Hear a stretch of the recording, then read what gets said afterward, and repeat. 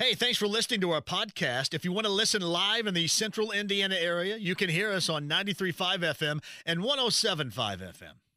Joel A. Erickson is with us. So should we hand out maybe a bit of the MVP of the Day award to Jim Irsay and others that made that decision to open up the roof and the window, and especially the roof, considering the type of effect that had on the start of the game from a fielding the punt standpoint? Do they get an MVP award of any kind? I love that you started here, because this is like after the first three punts, I got minorly obsessed with the roof and whether or not it was harder to catch a punt, and caught some flack for it from my colleagues in the press box. And then I got down to the locker room and I was like, well, Nyheim Hines is standing there. I might as well ask him if it's harder. And he said it is a lot harder to catch a punt when the roof is open. Obviously, Hines, I thought he had one that he lost, but he made the move that Sky Moore didn't, and got out of the way of it, and made sure one mistake didn't turn into a much bigger one. It sounds like when the roof is open, it's a lot harder for punt returners, just because of some of the way the light is, and the sunlight going into artificial light.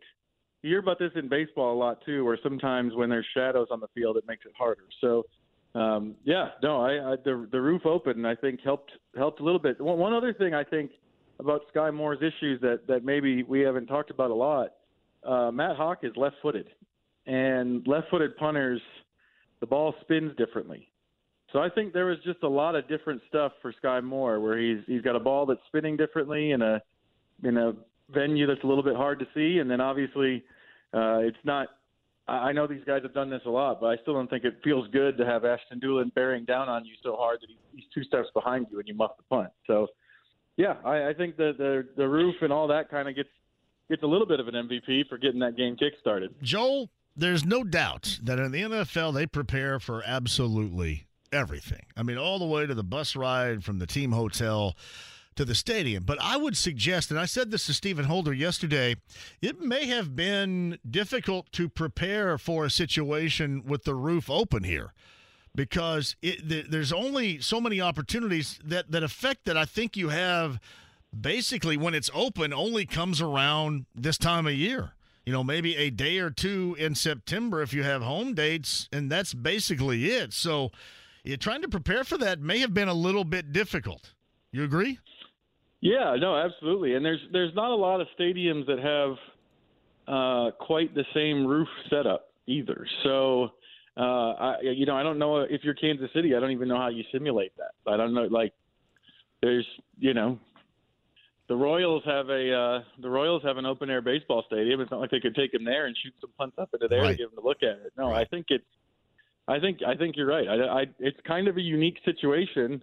Well, Nyheim Hines said, we've got a little bit of an advantage because I've done it before and most other people haven't. He also said that doesn't mean I like it at all. But yeah, there's a little bit of that. Does he not like it when you're talking about the shadows are one thing, and the shadows are brutal in the television broadcast? The 1 o'clock starts are brutal in September when the roof is open like that. But does he struggle with that, the glare more, or is it the shadows from where it goes from roof coverage to wide open spaces?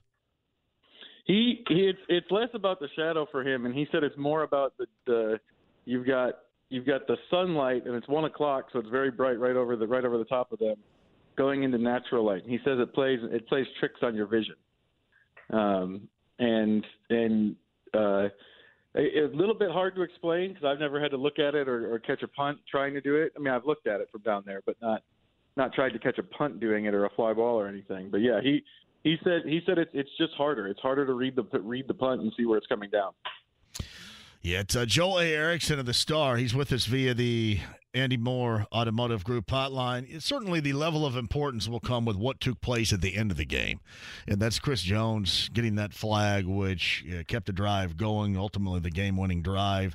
But where would you balance, just being honest, the level of importance from that point with Jones or going back to the beginning of the game with Sky Moore muffing that punt and kickstarting an offense that had basically been non-existent going all the way back to the fourth quarter against Houston in Week 1? Oh, I think the punt return was a bigger deal. I mean, they needed points, and they got a touchdown basically handed to them. I mean, they got the ball there right on the doorstep, and that was pretty significant the way the rest of the game played out. I mean, until they had that scoring drive, they never really got back down in the game-winning scoring drive. They never really got back down in that area, considering all the protection problems. So, for me, the punt, not just the punt return that they ended up scoring off of the muff, but also the next one where you back the Chiefs up and kind of take away a drive from them, essentially, I thought was pretty significant as well. All right. I was in the press box on Sunday, too. You've been in a couple of press boxes on the road to start the season. It was my first time being up there to see the Colts play this year.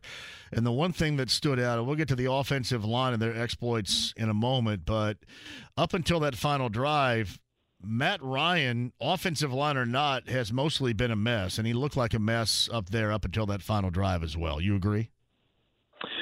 I thought that he missed some down the field stuff. Yeah. And that's why that's stuff I can't see at home, that when I get up there, because we're basically 12 stories above the ground there in that press box, it really stood out to me. The chances he has to throw it with guys that he misses, and then some of the throws that he just misses when he does throw it. Those stood out. Yeah, I don't know if the early pressure. I felt like, and not having watched him a lot to kind of know his mannerisms, but it felt to me like his feet were pretty nervous in the first half. And I thought that maybe he'd gotten himself into a spot where his feet weren't married to what he was seeing down the field.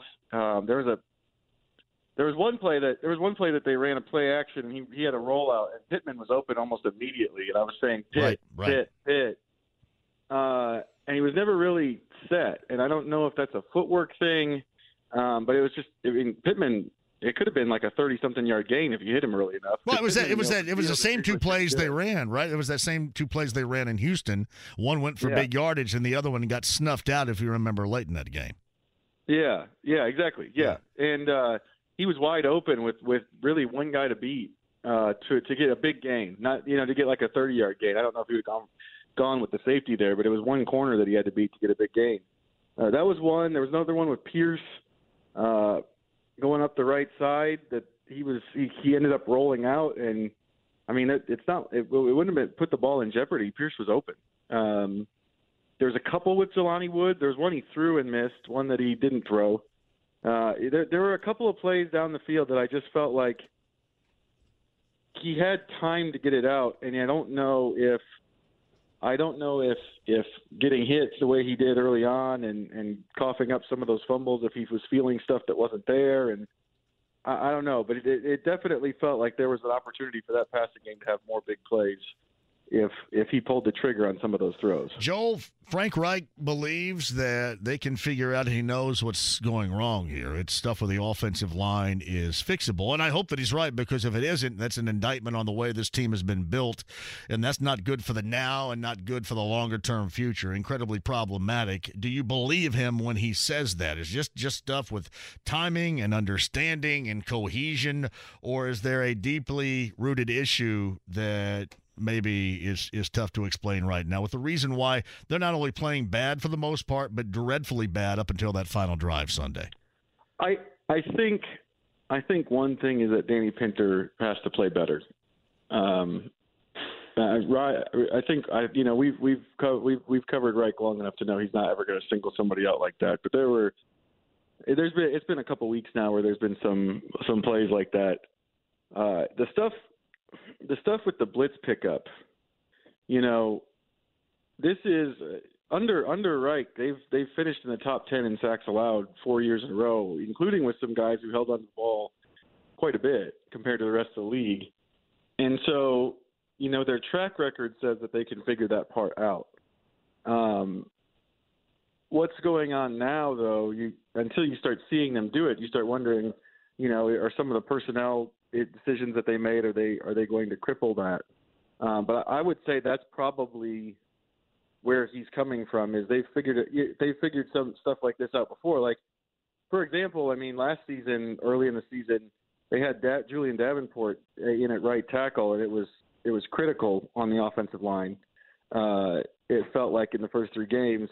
And then they found Pryor. They started working him in. They did some stuff, and it never got good. I mean, I think, in terms of Carson Wentz, I think Sunday's Commanders game sort of tells you that, there's going to be some issues with pass protection with him because he likes to hold the ball anyway. But they were much better than they were early in the season from an offensive line standpoint. So I think that's what he's thinking.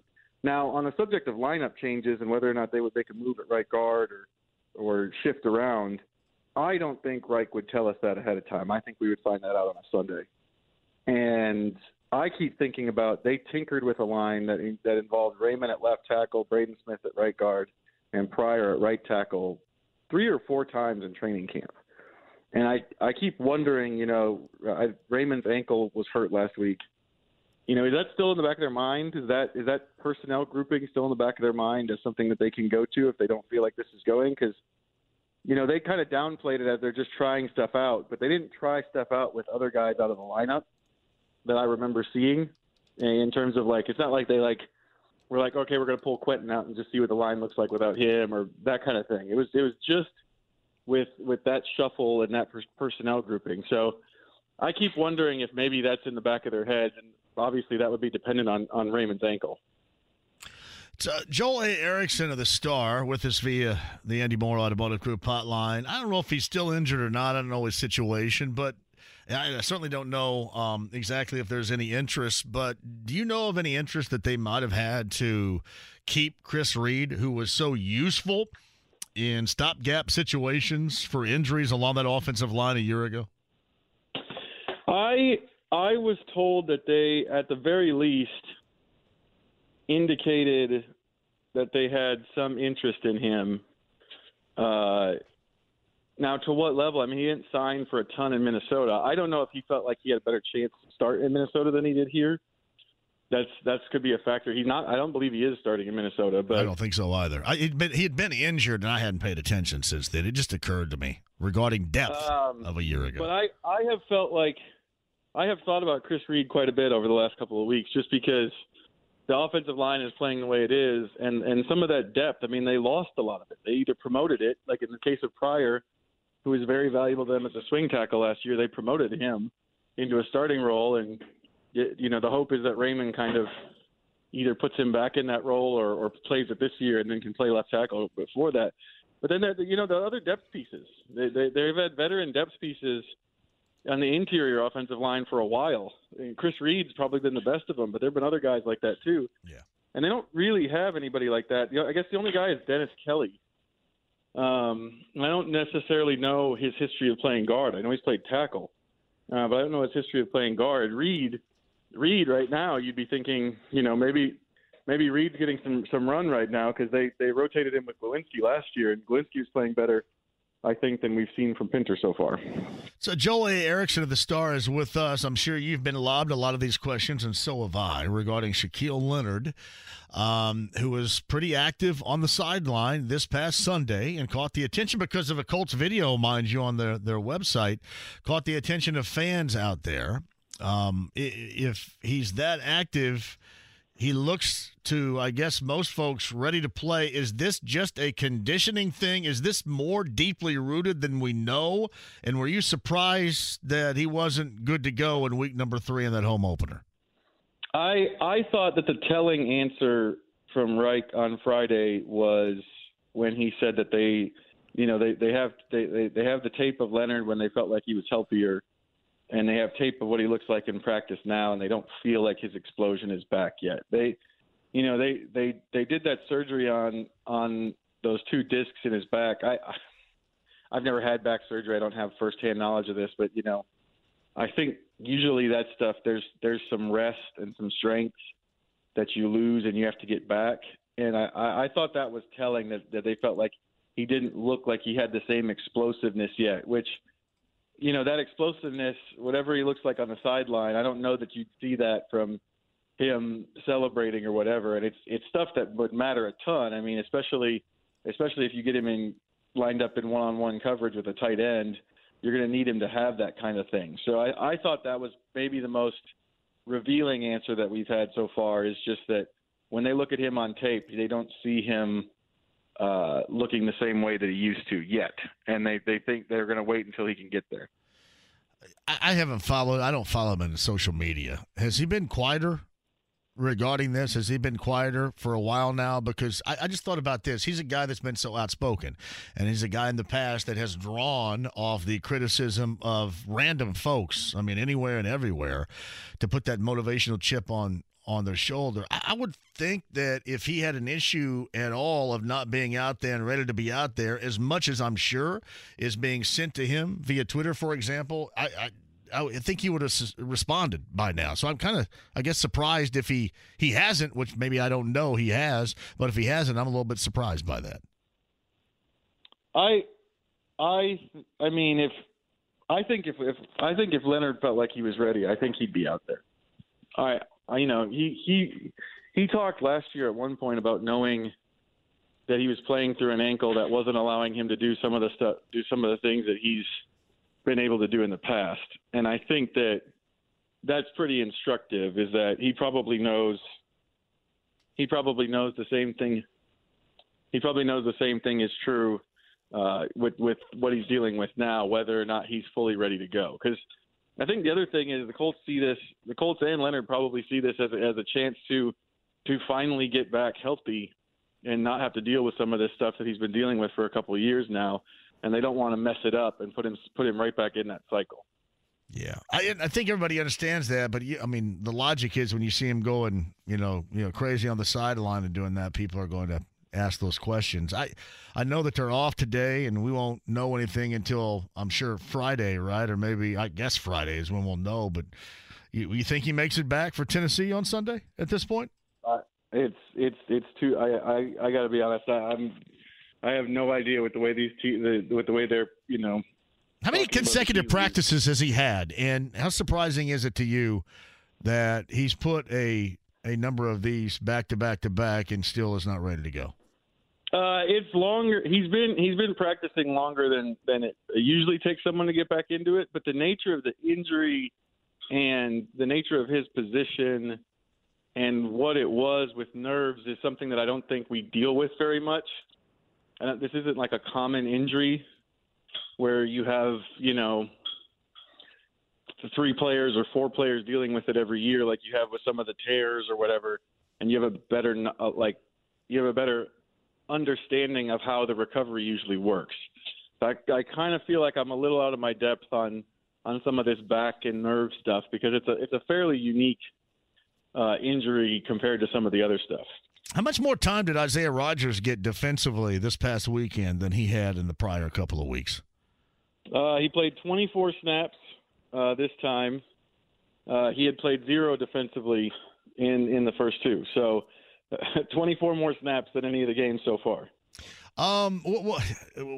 Was that a realization along with Nick Cross? When did that realization regarding Cross, the rookie, come to pass as well in your estimation? So we talked to Bradley about this today, and we asked about Cross, and I thought that his answer sort of revealed something about the way they're going to handle some of the secondary.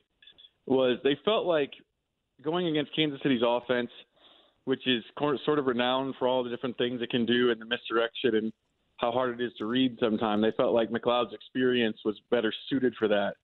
And Bradley sort of said that he thinks that there'll be, the playing time at those positions, at that position might be a rotation a little bit. That's sort of what they said about Isaiah Rodgers last week, too, was that given who they were going against with Kansas City and some of their receivers, that Rodgers' skill set played a little bit more to it. Now, I would say that I would think you should have Rodgers on the field no matter who you're playing against because he just finds the ball and he makes plays on it. And just about everybody has a speed guy, and that's his game, But maybe he earned that with the way he played in his 24 snaps. Maybe you'll see that more going forward. But I think there's I think there's some element of matchup that we're going to see going forward in the secondary as long as they have everybody healthy, where they're going to be like, okay, this team spreads it out a lot. Maybe and they've got some fast guys you might see Rodgers more. Nick Cross, maybe more of a thumper than Rodney McLeod has been. Maybe you see him a little bit more this week against Derrick Henry than you did last week against a misdirection type attack. So I think there's going to be some rotation in the secondary. Has it occurred to you, because seemingly when Jim Irsay's talking about the Colts in the offseason, and it's not, about moving on from Carson Wentz, it's been about the focus in on them beating the Titans. And I'm assuming that message is loud and clear from the offseason owner as far as this matchup Sunday is concerned? Yeah, I would think so. I mean, especially the way he talked about it at the owners' meeting, saying that, beating Tennessee has been that's the primary goal, being able to overtake them. And so I would say this is a fairly big game, probably bigger inside the building maybe than it is outside it, given the way the Titans have played, and the way the Titans and the Colts have played through the first couple of weeks. I don't know if nationally it's as big a game as it has been in prior years based on the way they've started. But I think inside the building, I would bet everybody kind of knows that this is a big one. Yeah, I mean, when you consider you got a tie and you have a loss within the division. So, I mean, right. you got to get – you can't lose serve at home against the Titans, and then you got to try to make up for something somewhere else. And I'm assuming that somewhere else within the division is going to be trying to sweep the Titans now, since you already have one loss and one tie between Houston and Jacksonville in this case. Well, and you've got a chance to really put a wound in a team that's had its own issues. I mean, they've lost Taylor Lewan, they've lost Harold Landry. They're 1-2. They didn't play great last week. They got a win against the Raiders, but I was just reading through the coverage from the Tennessean guys and some of the people down there, and it feels like there's some consternation or questioning of what they've got going on this year too. You got a chance to kind of push them further towards the edge, and I think that's important. We saw it last year. We saw it last year with the way the division worked out. Colts got off to that terrible start, ended up behind the Titans, and never could come back. If you can push a team beyond you and behind you, that can really pay dividends later on in the season.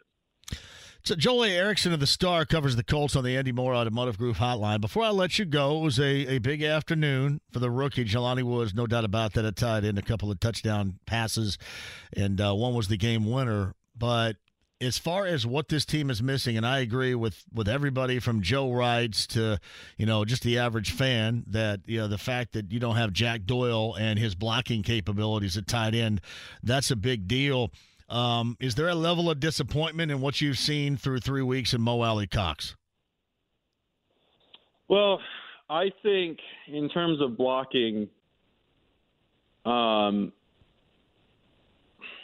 he was stood up a couple of times. I mean, he was stood straight up a couple of times, and you can actually see it. Yeah. In terms of blocking and replacing Doyle, the hard part is that Alley Cox's role hasn't really changed because he was already in that. Now he's not Doyle. The Colts thought Doyle was maybe the best run blocking tight end in football. And I think the other hard part with that is they didn't really go out and get anybody to replace that. That's a big, tough ask of a rookie to be somebody that good in a running attack that does as many different things as the Colts do schematically. They never really replaced that to give them a second blocking tight end like that they've had now for basically the entire time that Doyle has been here with Reich. And Reich kind of said at the owners' meetings, we're going to have to do things a little differently on offense.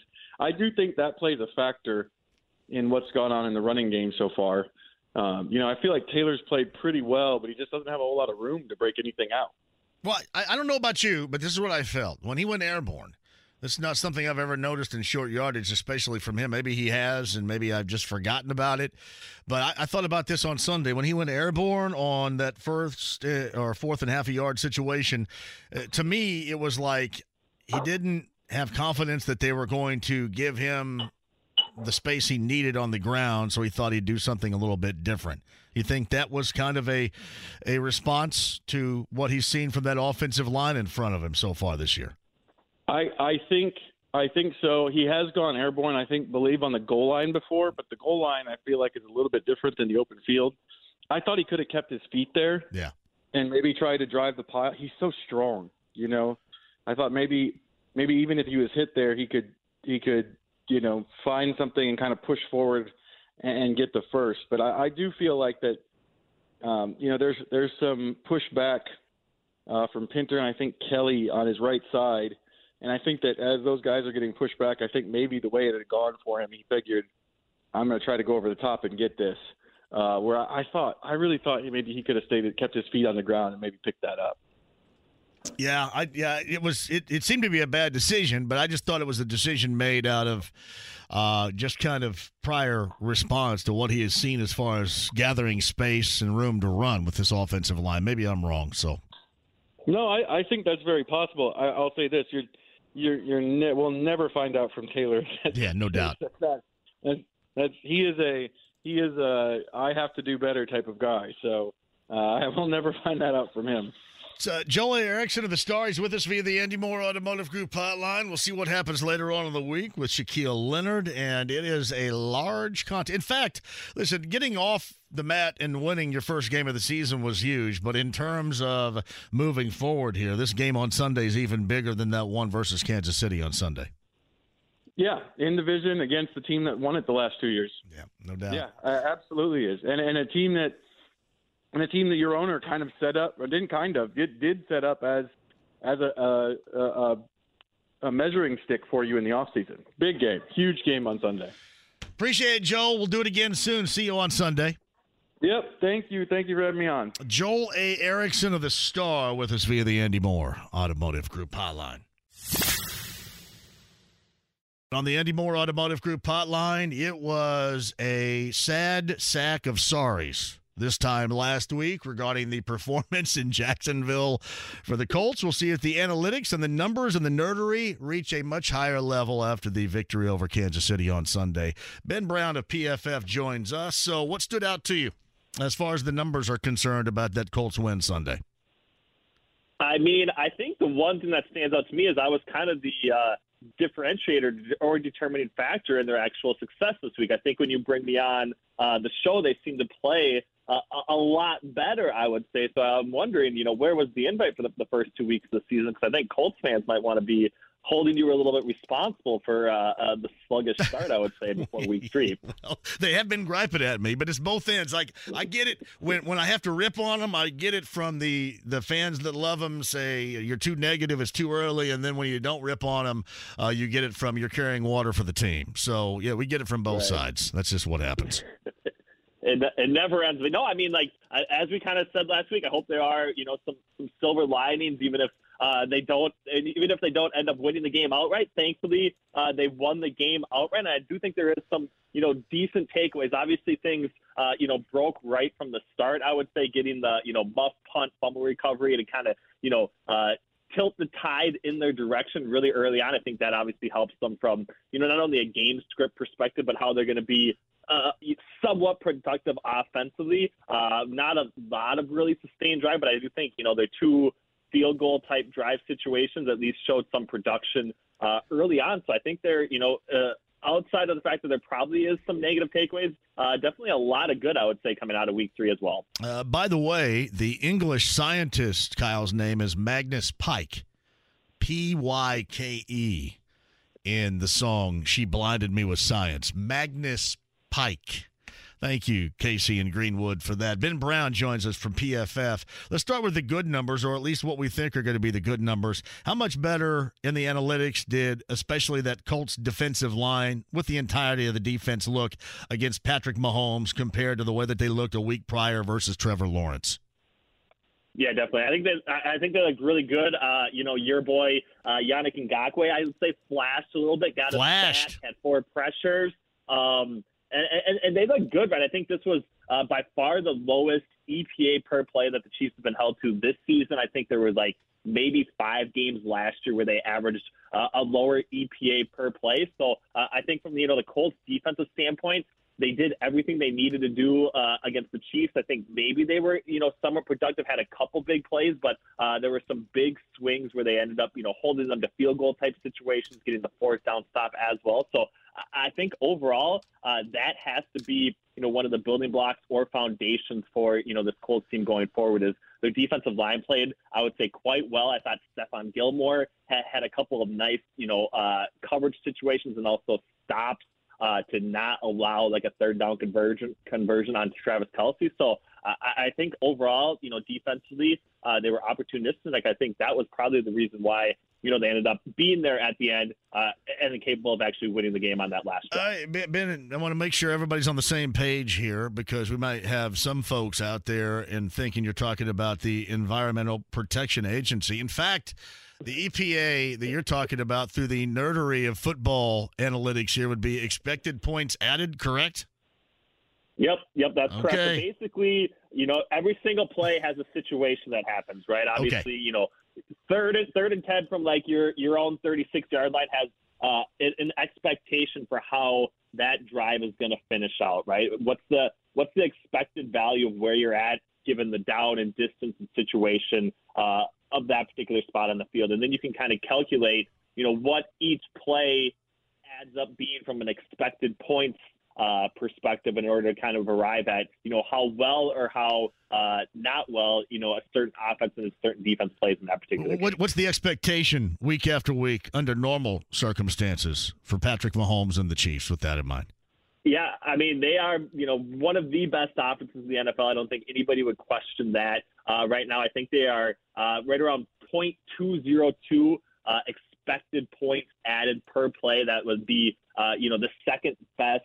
That would be the second best, expected points offensively for a team so far this season. The only team better than them has basically been the Miami Dolphins. So this was the first time this year that they've been held to, a negative expectation for every single play. And I think that, that speaks to, not only, how well the Colts played defensively, but I think a lot of that has to do with, some of the pressure type situations and making Patrick Mahomes feel, a little bit uncomfortable in the pocket. Ben, did Ngakoue look more than just rotational on Sunday, or was that his vintage rotational level of play that you talked about in the offseason? I mean, I think he was still kind of a rotational piece. I should look up his actual stats here. Yeah. He played 41 snaps. I think that's basically his lowest so far this year. 31 pass rush snaps, but he actually was, somewhat productive, I would say. So I think even though he might still continue to be a little bit more of a rotational type piece, if you can get,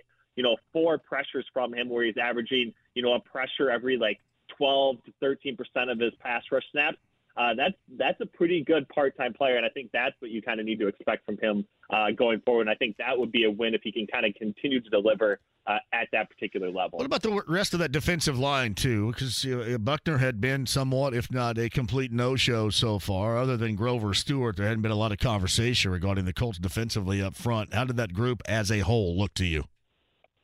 Yeah, I think I think it was overall kind of, a team effort, I would say, along the front seven for sure. So none of them, like, I would say, popped a ton out, from a PFF grading perspective, but I think they were, kind of productive enough to actually get the job done. I think, Keefe Pay had 5 pressures. He's right around, a 17% to 18% pass rush win rate or pressure rate situation. So he's a guy that is, kind of, it's not showing up necessarily in the sacks outside of the 2 he had in week 1, but, he's hurrying up the situation for the quarterback, and I think that definitely can impact, coverage situations and everything else. So I think he's, actually been pretty decent. I think, what he showed on Sunday, if they can kind of keep that going forward, is definitely going to help that front four specifically. What, from what you gather, and this is how I viewed this, and I put this theory out there, I think the end of last week, that the defense up until week 3 against the Chiefs reminded me of what I would have felt the defense looked like without Shaquille Leonard a year ago, because he was the playmaker. He was really the only thing that was keeping that thing afloat whatsoever a year ago. What's this defense look like with him out there compared to the numbers through the first 3 weeks of the season without Leonard on the field for the Colts? Yeah, I think that's like a really good comparison, right? I definitely agree with you. You know, Shaquille Leonard was kind of the playmaker that actually came through with some of these high, turnover type swing plays. And I think everyone kind of around him, not necessarily like a glue guy type situation, but it's definitely something where they need to be better than the sum of their parts, or else they are going to kind of fall apart. And I think, through the first 2 weeks of the season, there was definitely some breakdowns in situations, some poor tackling type situations, especially on crucial downs, where they definitely didn't have that. But I think, the almost like bend but don't break mentality, they did definitely allow a few big chunk plays to, the Kansas City Chiefs, Patrick Mahomes, Travis Kelce, and Juju Smith-Schuster, but they were kind of able to at least keep them out of the end zone in a number of those situations and kind of make them or force them to settle for field goals. And I think that's going to be, the differentiator if they can do that against some of these high-quality offenses and get Shaquille Leonard back into the fold and actually have them generate some of those, those turnover play type situations on top of them, kind of holding their own in the red zone type situations. I think that's when you see a kind of a return to form of where they were at their peak last year. Ben Brown of Pro Football Focus, the data scientist with us every Tuesday via the Andy Moore Automotive Group hotline. And you know what? They ended up winning. They got a drive out of this offense at the end of the game, but especially this offensive line knocked around once again, not even really approaching the level of expectations that most of us had for it so far this season, and certainly on Sunday in week number 3. How did it grade out according to you? And even further, where does it rank right now as far as the offensive line is concerned through the first 3 weeks of the season? Yeah, definitely. So at least, from a run blocking perspective, they've been right around like the 7th or 8th best team. Now, granted, there hasn't been a ton of really good run blocking units in the NFL so far. So if you were looking at it from a pure grading perspective, they would probably be a little bit lower than what we would consider like league average. But given the fact that the league average run blocking rating has been really down this year, they actually look like a somewhat decent unit from, a pass blocking perspective. Definitely not, in the same category. I think they're like 19th overall from a pass block grading perspective. Part of that, goes back to Matt Ryan and who you actually kind of want to assign for some of the blame in regards to like the sack and these other, strip sack fumble type situations and everything else that we did see, once again play out, because his pressure rate wasn't that bad. It was kind of back to the week 1 level where he's at, 28% of his dropbacks. He has experienced some sort of duress or under pressure type situations, where league averages probably a little bit higher than that, right around like 32, 33% from a league-wide average. So they were probably a little bit below average. The problem is that when guys are getting pressure on Matt Ryan, it's causing way bigger disruptions than what you're seeing in almost any other offense in the NFL, right? Like, we have quarterbacks like Patrick Mahomes who can alleviate pressure type situations. They don't necessarily need, a top 10 or top 5 offensive line in order to generate and be a productive offense. But at this stage in Matt Ryan's career, he's not even close to that. And I would consider him, one of the worst pressure or handling pressure type quarterbacks that we have right now at the NFL level. And I think that, because of that, the glaring issue that, we think is, the pass blocking and everything else is only magnified because he's just not doing anything to help them whatsoever. So I think that is maybe the overall concern, but, the offensive line, definitely from a pass blocking perspective, hasn't been great, and it hasn't been anywhere close to what Matt Ryan, it seems like, actually needs right now in order to actually, be a productive offense. So I think that would be the concerning part, heading out of week 3. They definitely got the victory, but there's still quite a few, cracks in the foundation, so to speak, and takeaways that could definitely be, a long-term negative for this team overall. Yeah, there's no doubt about that. Ben Brown of PFF is with us. And it's something that Frank Reich said yesterday that he feels they can fix. They know what the problem is, and they can fix it, and they better. Again, as I mentioned, that's one of the foundational building blocks of this team. And if that doesn't work, then you just waste your time going out getting a 37-year-old, mostly, not completely, but mostly immobile type of quarterback. And, then the running game dissipates. We've seen that, right? Yep. The past couple of weeks, the effect of the offensive line and what that's had on number 28 in the backfield. Yeah, and it's been bad, right? I think if you look back at week 3, like the best drives that they had starting out were situations where they were, passing the ball on first down, which is not really the look that you want with this offense. Unfortunately, there's no real threat of play action because the play breaks down so quickly with play action if the offensive line isn't kind of able to hold some of their blocks, and if they can't hold their blocks, it's disastrous, right? Because Matt Ryan under pressure has just been so bad so far this season. So I think overall it's impacting every facet of play offensively, but there just hasn't been a lot of room for Jonathan Taylor. And I do think that some of the swing type passes, getting him out in screens and those sorts of things, trying to get the ball into his hand and passing type through the air as opposed to kind of being on the ground has helped them a little bit. And I think that's kind of been where they've been at their best and at least able to sustain some drives, which is, there were a couple of those, I would say, coming up here on Sunday. All right, Ben, how do they compare so far? Because Tennessee also got their first win of the season on Sunday, too. How do the numbers, the analytics compare between the Colts and the Titans in their first meeting? What should we expect coming up on Sunday here in Indy? Yeah, I think the Titans are,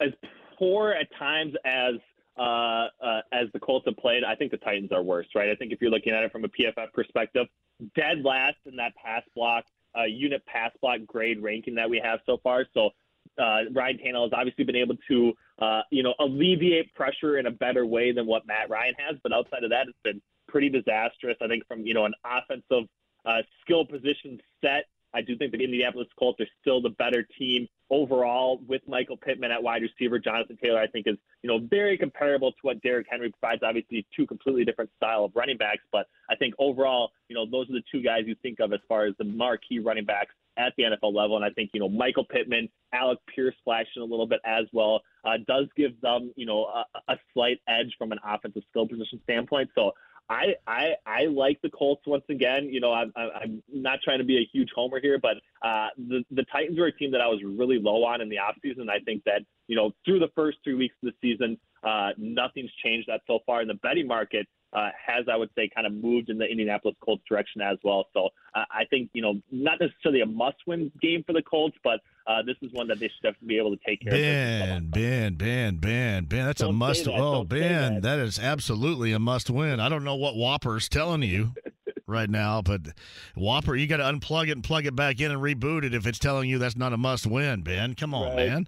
Yes, I mean I didn't want to commit to the must win in week 4. Ben, commit, fully commit, brother. Yeah, you got to fully commit. All right. Well, when you think about it, hey, run some numbers in your head here because I know you're incredibly mathematically gifted. Ben Brown of PFF, the data scientist, joins us. But you tie against Houston. You've whiffed on your first 2 opportunities for wins within the division.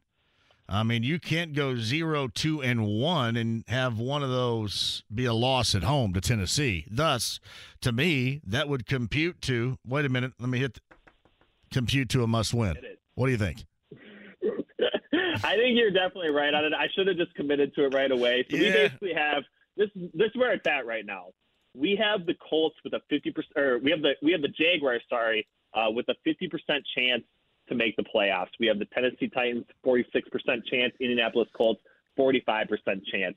It's obviously a little lower from a division standpoint, but they are basically within 2 percentage points. Those 3 teams of actually winning the division title as well. So it's crucial, I would say. It's especially crucial given how well the Jaguars have looked to start the season. I think that's maybe the most concerning thing from a Colts fan perspective is that they absolutely probably need this game in order to kind of keep pace with a very up-and-coming Jaguars. So does your computer tell you, stats tell you that the Jaguars are for real, or is there still a lot to be determined as far as just how real and spectacular Doug Peterson's crew is this early this season?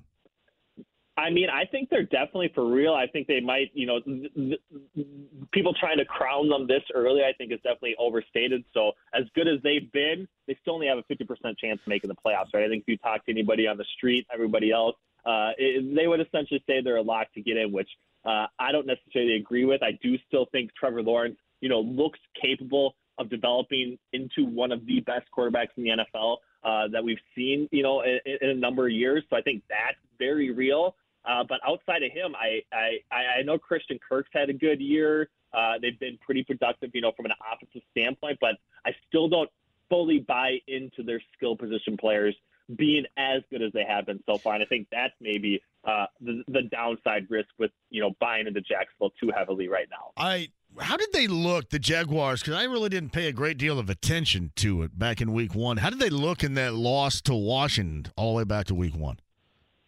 Yeah, that was by far their worst game. Obviously, the turnover type situation with moving on from Urban Meyer maybe had some impact of it. I don't think that was by far Trevor Lawrence's worst game this season, and a lot of moving parts coming in from free agency and the draft that are actually playing pretty crucial roles in that type of situation. But I do think going back to that game, that's got to be one of the most perplexing games, because after that.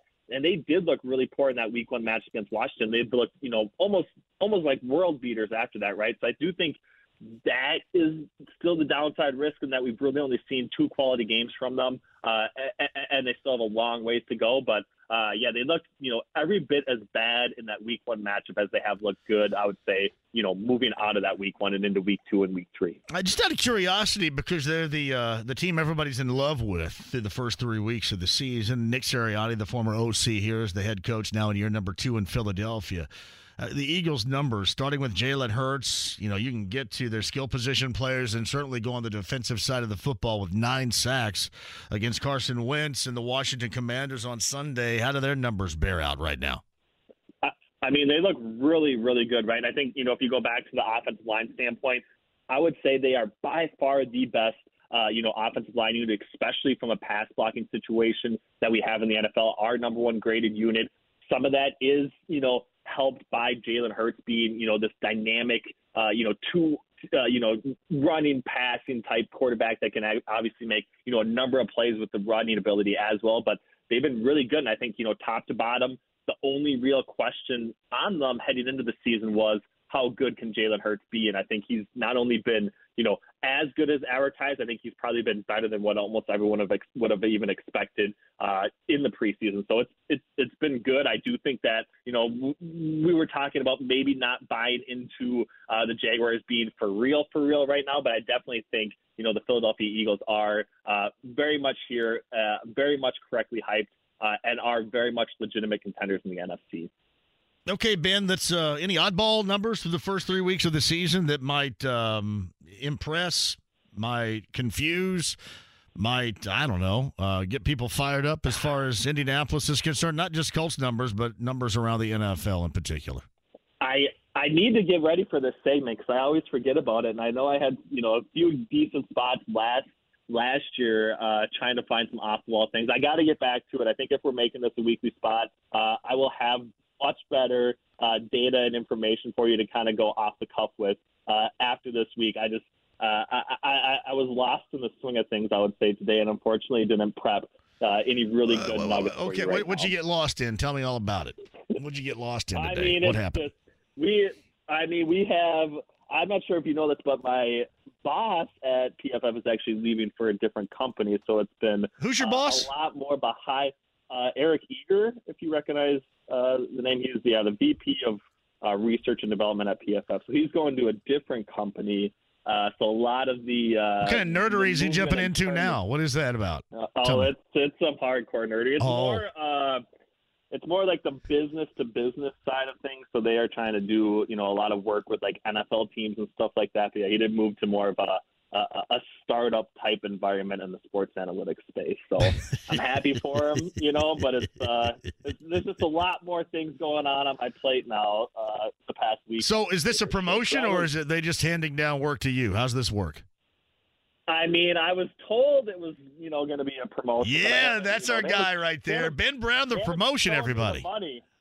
They haven't shown me the money yet, though, so I guess that's the other side of it. Well, you're a pleasure to have on here every Tuesday, and I know people look forward to it, people enjoy it, and we'll climb back in and see what happens against the Titans coming up on Sunday, Ben. I appreciate you. Congratulations, whether or not it's an official promotion. Congratulations on the escalated workload, if nothing else. Thank you so much. It feels so good coming from you when you say it like that. For sure. So I definitely appreciate it, guys. This is honestly the spot that I look forward to the most. out of all the things that I do throughout my entire week. So I definitely appreciate you guys having me back once again. You got it, Ben. Thank you. It's always a pleasure. Ben Brown, again, via the Andy Moore Automotive Group hotline. Frank had mentioned yesterday he felt this offensive line and their struggles, they are fixable, timing, on the same page types of situations. Do you see that, or is there just a lot of broken downness going on with this group right now? There's a lot of mistakes going around with the entire group. What struck me early in the game was that it wasn't just individuals getting beat, it was things schematically. So whether that's blitz picked up by the quarterback, or whether that's recognition by the offensive linemen themselves, whether that is the other coach out scheming Colts coaches in terms of setting up blitzes where the Colts don't have time to get to those things, it's a little bit of everything. So I would agree some of those elements are correctable, and that gives you some pause for hope. But at the same time, and I thought, the comments that Frank made were in kind of the media Zoom call, which I was on yesterday. Zach Kiefer hit it very well when he said, hey, he goes, it's all fair points you're bringing up, and I'm paraphrasing here, but it wasn't like you had offensive linemen that missed time in training camp. You know, you had guys that played in preseason games.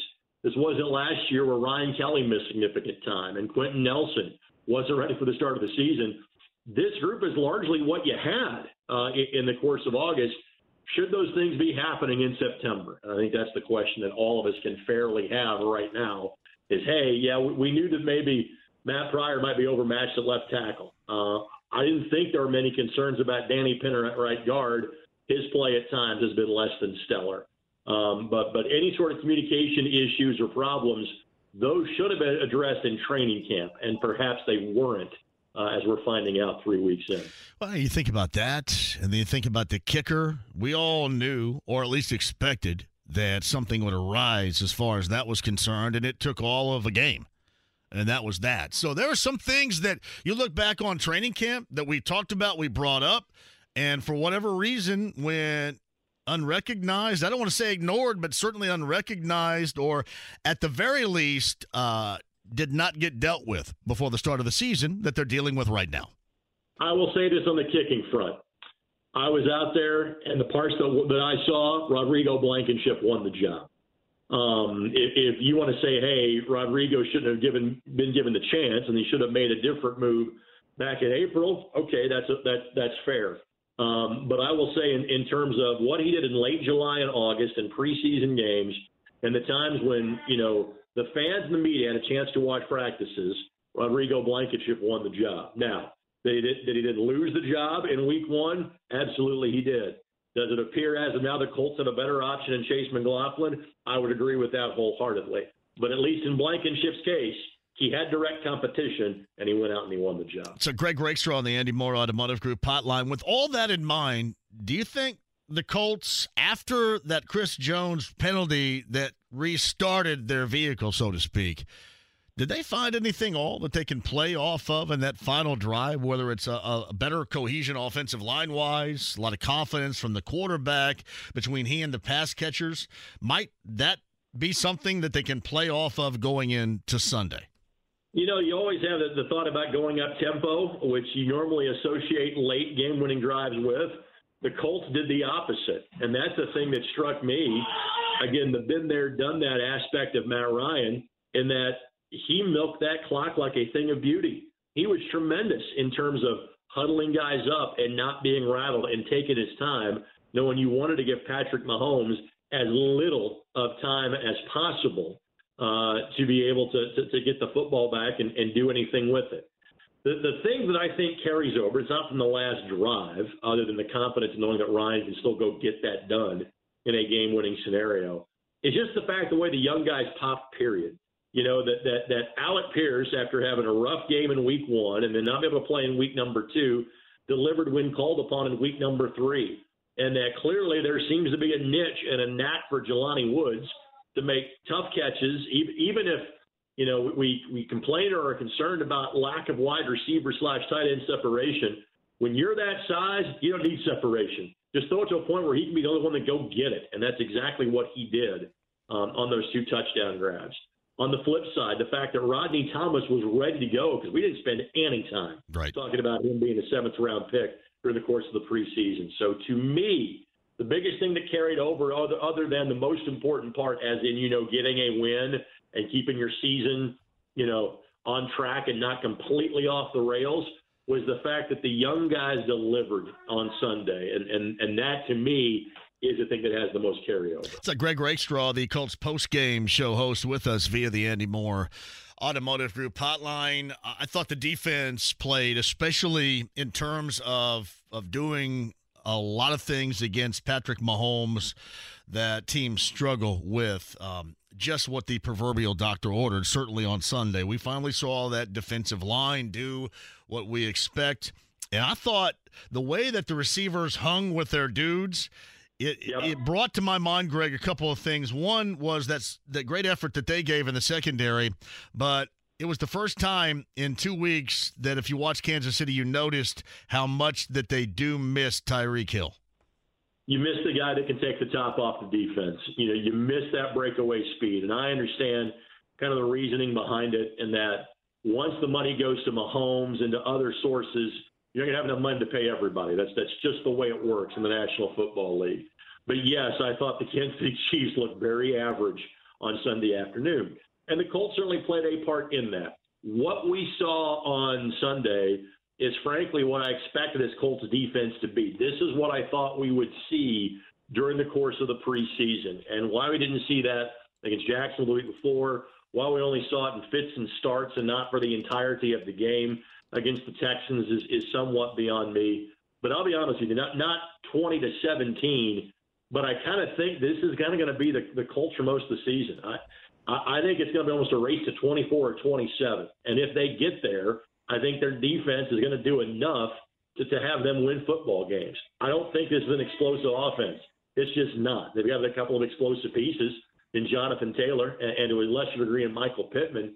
But this is going to be an offense that's about efficiency, taking advantage of opportunities, and the most important thing they've got to stop doing is giving the football away. Let it be known that both touchdown drives for Kansas City were short field drives. Their only lengthy drive was the first drive of the third quarter that resulted in a field goal and not in 7 points. I think if this offense produces 24 points a game, I think more weeks than not, they're going to win the football game. I think that's the way, when this defense is humming like it was on Sunday, I think that's the way the rest of this season shapes up. Well, that was kind of the battle, too, of who's going to take advantage of those miscues. Right. And then the Colts ultimately, I guess, won that, considering they took full advantage of that final miscue that ultimately cost Kansas City the game. You give somebody enough chances to win a game, at some point they will finally take it from you. And that was the case for the Indianapolis Colts on Sunday afternoon. Thoughts on the Titans? They get on the board with a win against the Raiders on Sunday. They haven't looked great. They lost somebody else, the right tackle, Taylor Lewan, done for the season. Harold Landry, know about that. We know about A.J. Brown now being in Philadelphia and thriving there with Nick Sirianni and the Eagles. What do you make of this team, the way that it looks right now? And Mike Vrabel is the coach. With the success they've had in recent history, certainly combined with the loss of bodies that normal circumstances are pretty huge in the equation of them winning. What do you think about that Titans team that heads up here on Sunday? I think Mike Vrabel's a pretty good coach. I think it's a pretty average roster. And again, I understand the move they made in terms of not wanting to help set the market in terms of A.J. Brown and an upcoming contract. I understand some teams, I think, are just going to go that route and say, hey, we're not going to pay wide receivers big money. But I think they're a less dynamic football team, just like the Kansas City Chiefs are. I think the Titans are clearly that way. I think their fans feel the same way Colts fans do right now. Hey, the win was great. Are you fully convinced your team's got it? Probably not, given the way that game played out on Sunday afternoon. So my thought is that, we all thought this was going to be Titans and Colts at the top of the AFC South. And you know what? It might well be. But there's little doubt the most impressive team so far in this division isn't amongst the two that are playing on Sunday, the Jacksonville Jaguars. And so now this game is still equally as big Yeah. But you're worried about losing around to Jacksonville, which is not exactly a phrase I think anybody thought we would say in 2022. No doubt. Couple of thoughts, collegiately speaking, on IU. That wasn't discussed yesterday. And then Purdue also didn't get much discussion. And Aiden O'Connell and the chances he plays coming up this weekend. No idea on what Aiden's going to look like. I thought the Purdue offense was solid. Clearly, they missed him at times. I think of the ball that Burton absolutely stared down a defensive back where he threw that pick late in the game. Here's the thing. The thing that we say about the AFC South is the gift that keeps on giving to the Indianapolis Colts. Just change that wording to the Big Ten West for Purdue because I think they clearly play the best team in the Big Ten West this week in Minnesota. And after that, you got a shot to win every game, just if you play well. There's nobody that's that going to be overly intimidating, coming from the other division. So, it was a scare on Saturday, but given how Purdue found ways to hand the game away in 2 previous tries, at least they hung on and got the W. If they were in the Big Ten East, they're in trouble. They're not. They can still be a bowl team, still be maybe even a 7 to 8 win football team because of whom they play the rest of the way. And as far as IU is concerned, it's disappointing. But again, after going 2-10 last year, it's just a matter of, hey, find 6 wins. And I didn't think that Cincinnati was going to be one of them at the start of the season anyway. Here's a phrase you never thought you'd say. Yeah. Nebraska's a must-win for the Indiana Hoosiers. Yeah. That is now a bingo-free space, given how they have been playing. Let's see if Indiana can take advantage of it. Yeah. I'm afraid we're going down the same old path here, unfortunately. But, yeah, there's no doubt you're right about that. The Indy 11's doing something pretty nice, correct, coming up here? Correct. So, well, first of all, the weather's going to be great for the Indy 11 on Saturday night. And the Indy 11 won again at home on Sunday with a 1-0 victory against Loudoun United. They're on the road tomorrow against Atlanta, but then they will be back at home against FC Tulsa on Saturday. And the Indy 11 before the game, as in well before the game, are hosting a walk to end Alzheimer's. That has always been a charity near and dear to the heart of Arsal Ozdemir, the owner of the Indy 11. So it's going to be a busy day downtown. The walk to end Alzheimer's will be early in the day. The game will be at 7. Basically, if you're going to be involved in the walk, you're going to get a great opportunity for tickets to the Indy 11 game on Saturday night. Indy11.com, 317-685-1100. Always has more. It's going to be awesome. It will. And I'm assuming you had a much better post-game show than usual on Sunday, right? The post-game was a lot more tolerable on Sunday than it was the Sunday before. So, nice. I was not searching for the bar after the show was over. Let's put it that way. Greg Rakestraw, the Andy Moore Automotive Group hotline. He, Barry, and Bill coming at you again on Sunday afternoon following the Colts week number 4 adventure with the Tennessee Titans at Lucas Oil Stadium. Greg, always a pleasure. Thank you. You got it, buddy. Now, what's going to be I'm going to be in the car like at 9:30 on Saturday night. What's the theme on Saturday night during the 9 o'clock There's going to hour? be a lot of hairband action. I was just downstairs for the past 3 hours kind of listening and reacquainting myself with some stuff that wasn't exactly, I guess, at the tip of my brain as far as hairband's concerned. It's not all hairband, but there's going to be a lot of hairband. All right, so I need to get my Aquanet ready. Well, it's okay. I mean, you can go wherever you want to, so you call in whatever you want. But there will be some decent hair bandage going on. I promise you that. I'll have a request ready for you. You got it, buddy. Thanks, man. Yep. Greg Rakestraw on the Andy Moore Automotive Group hotline.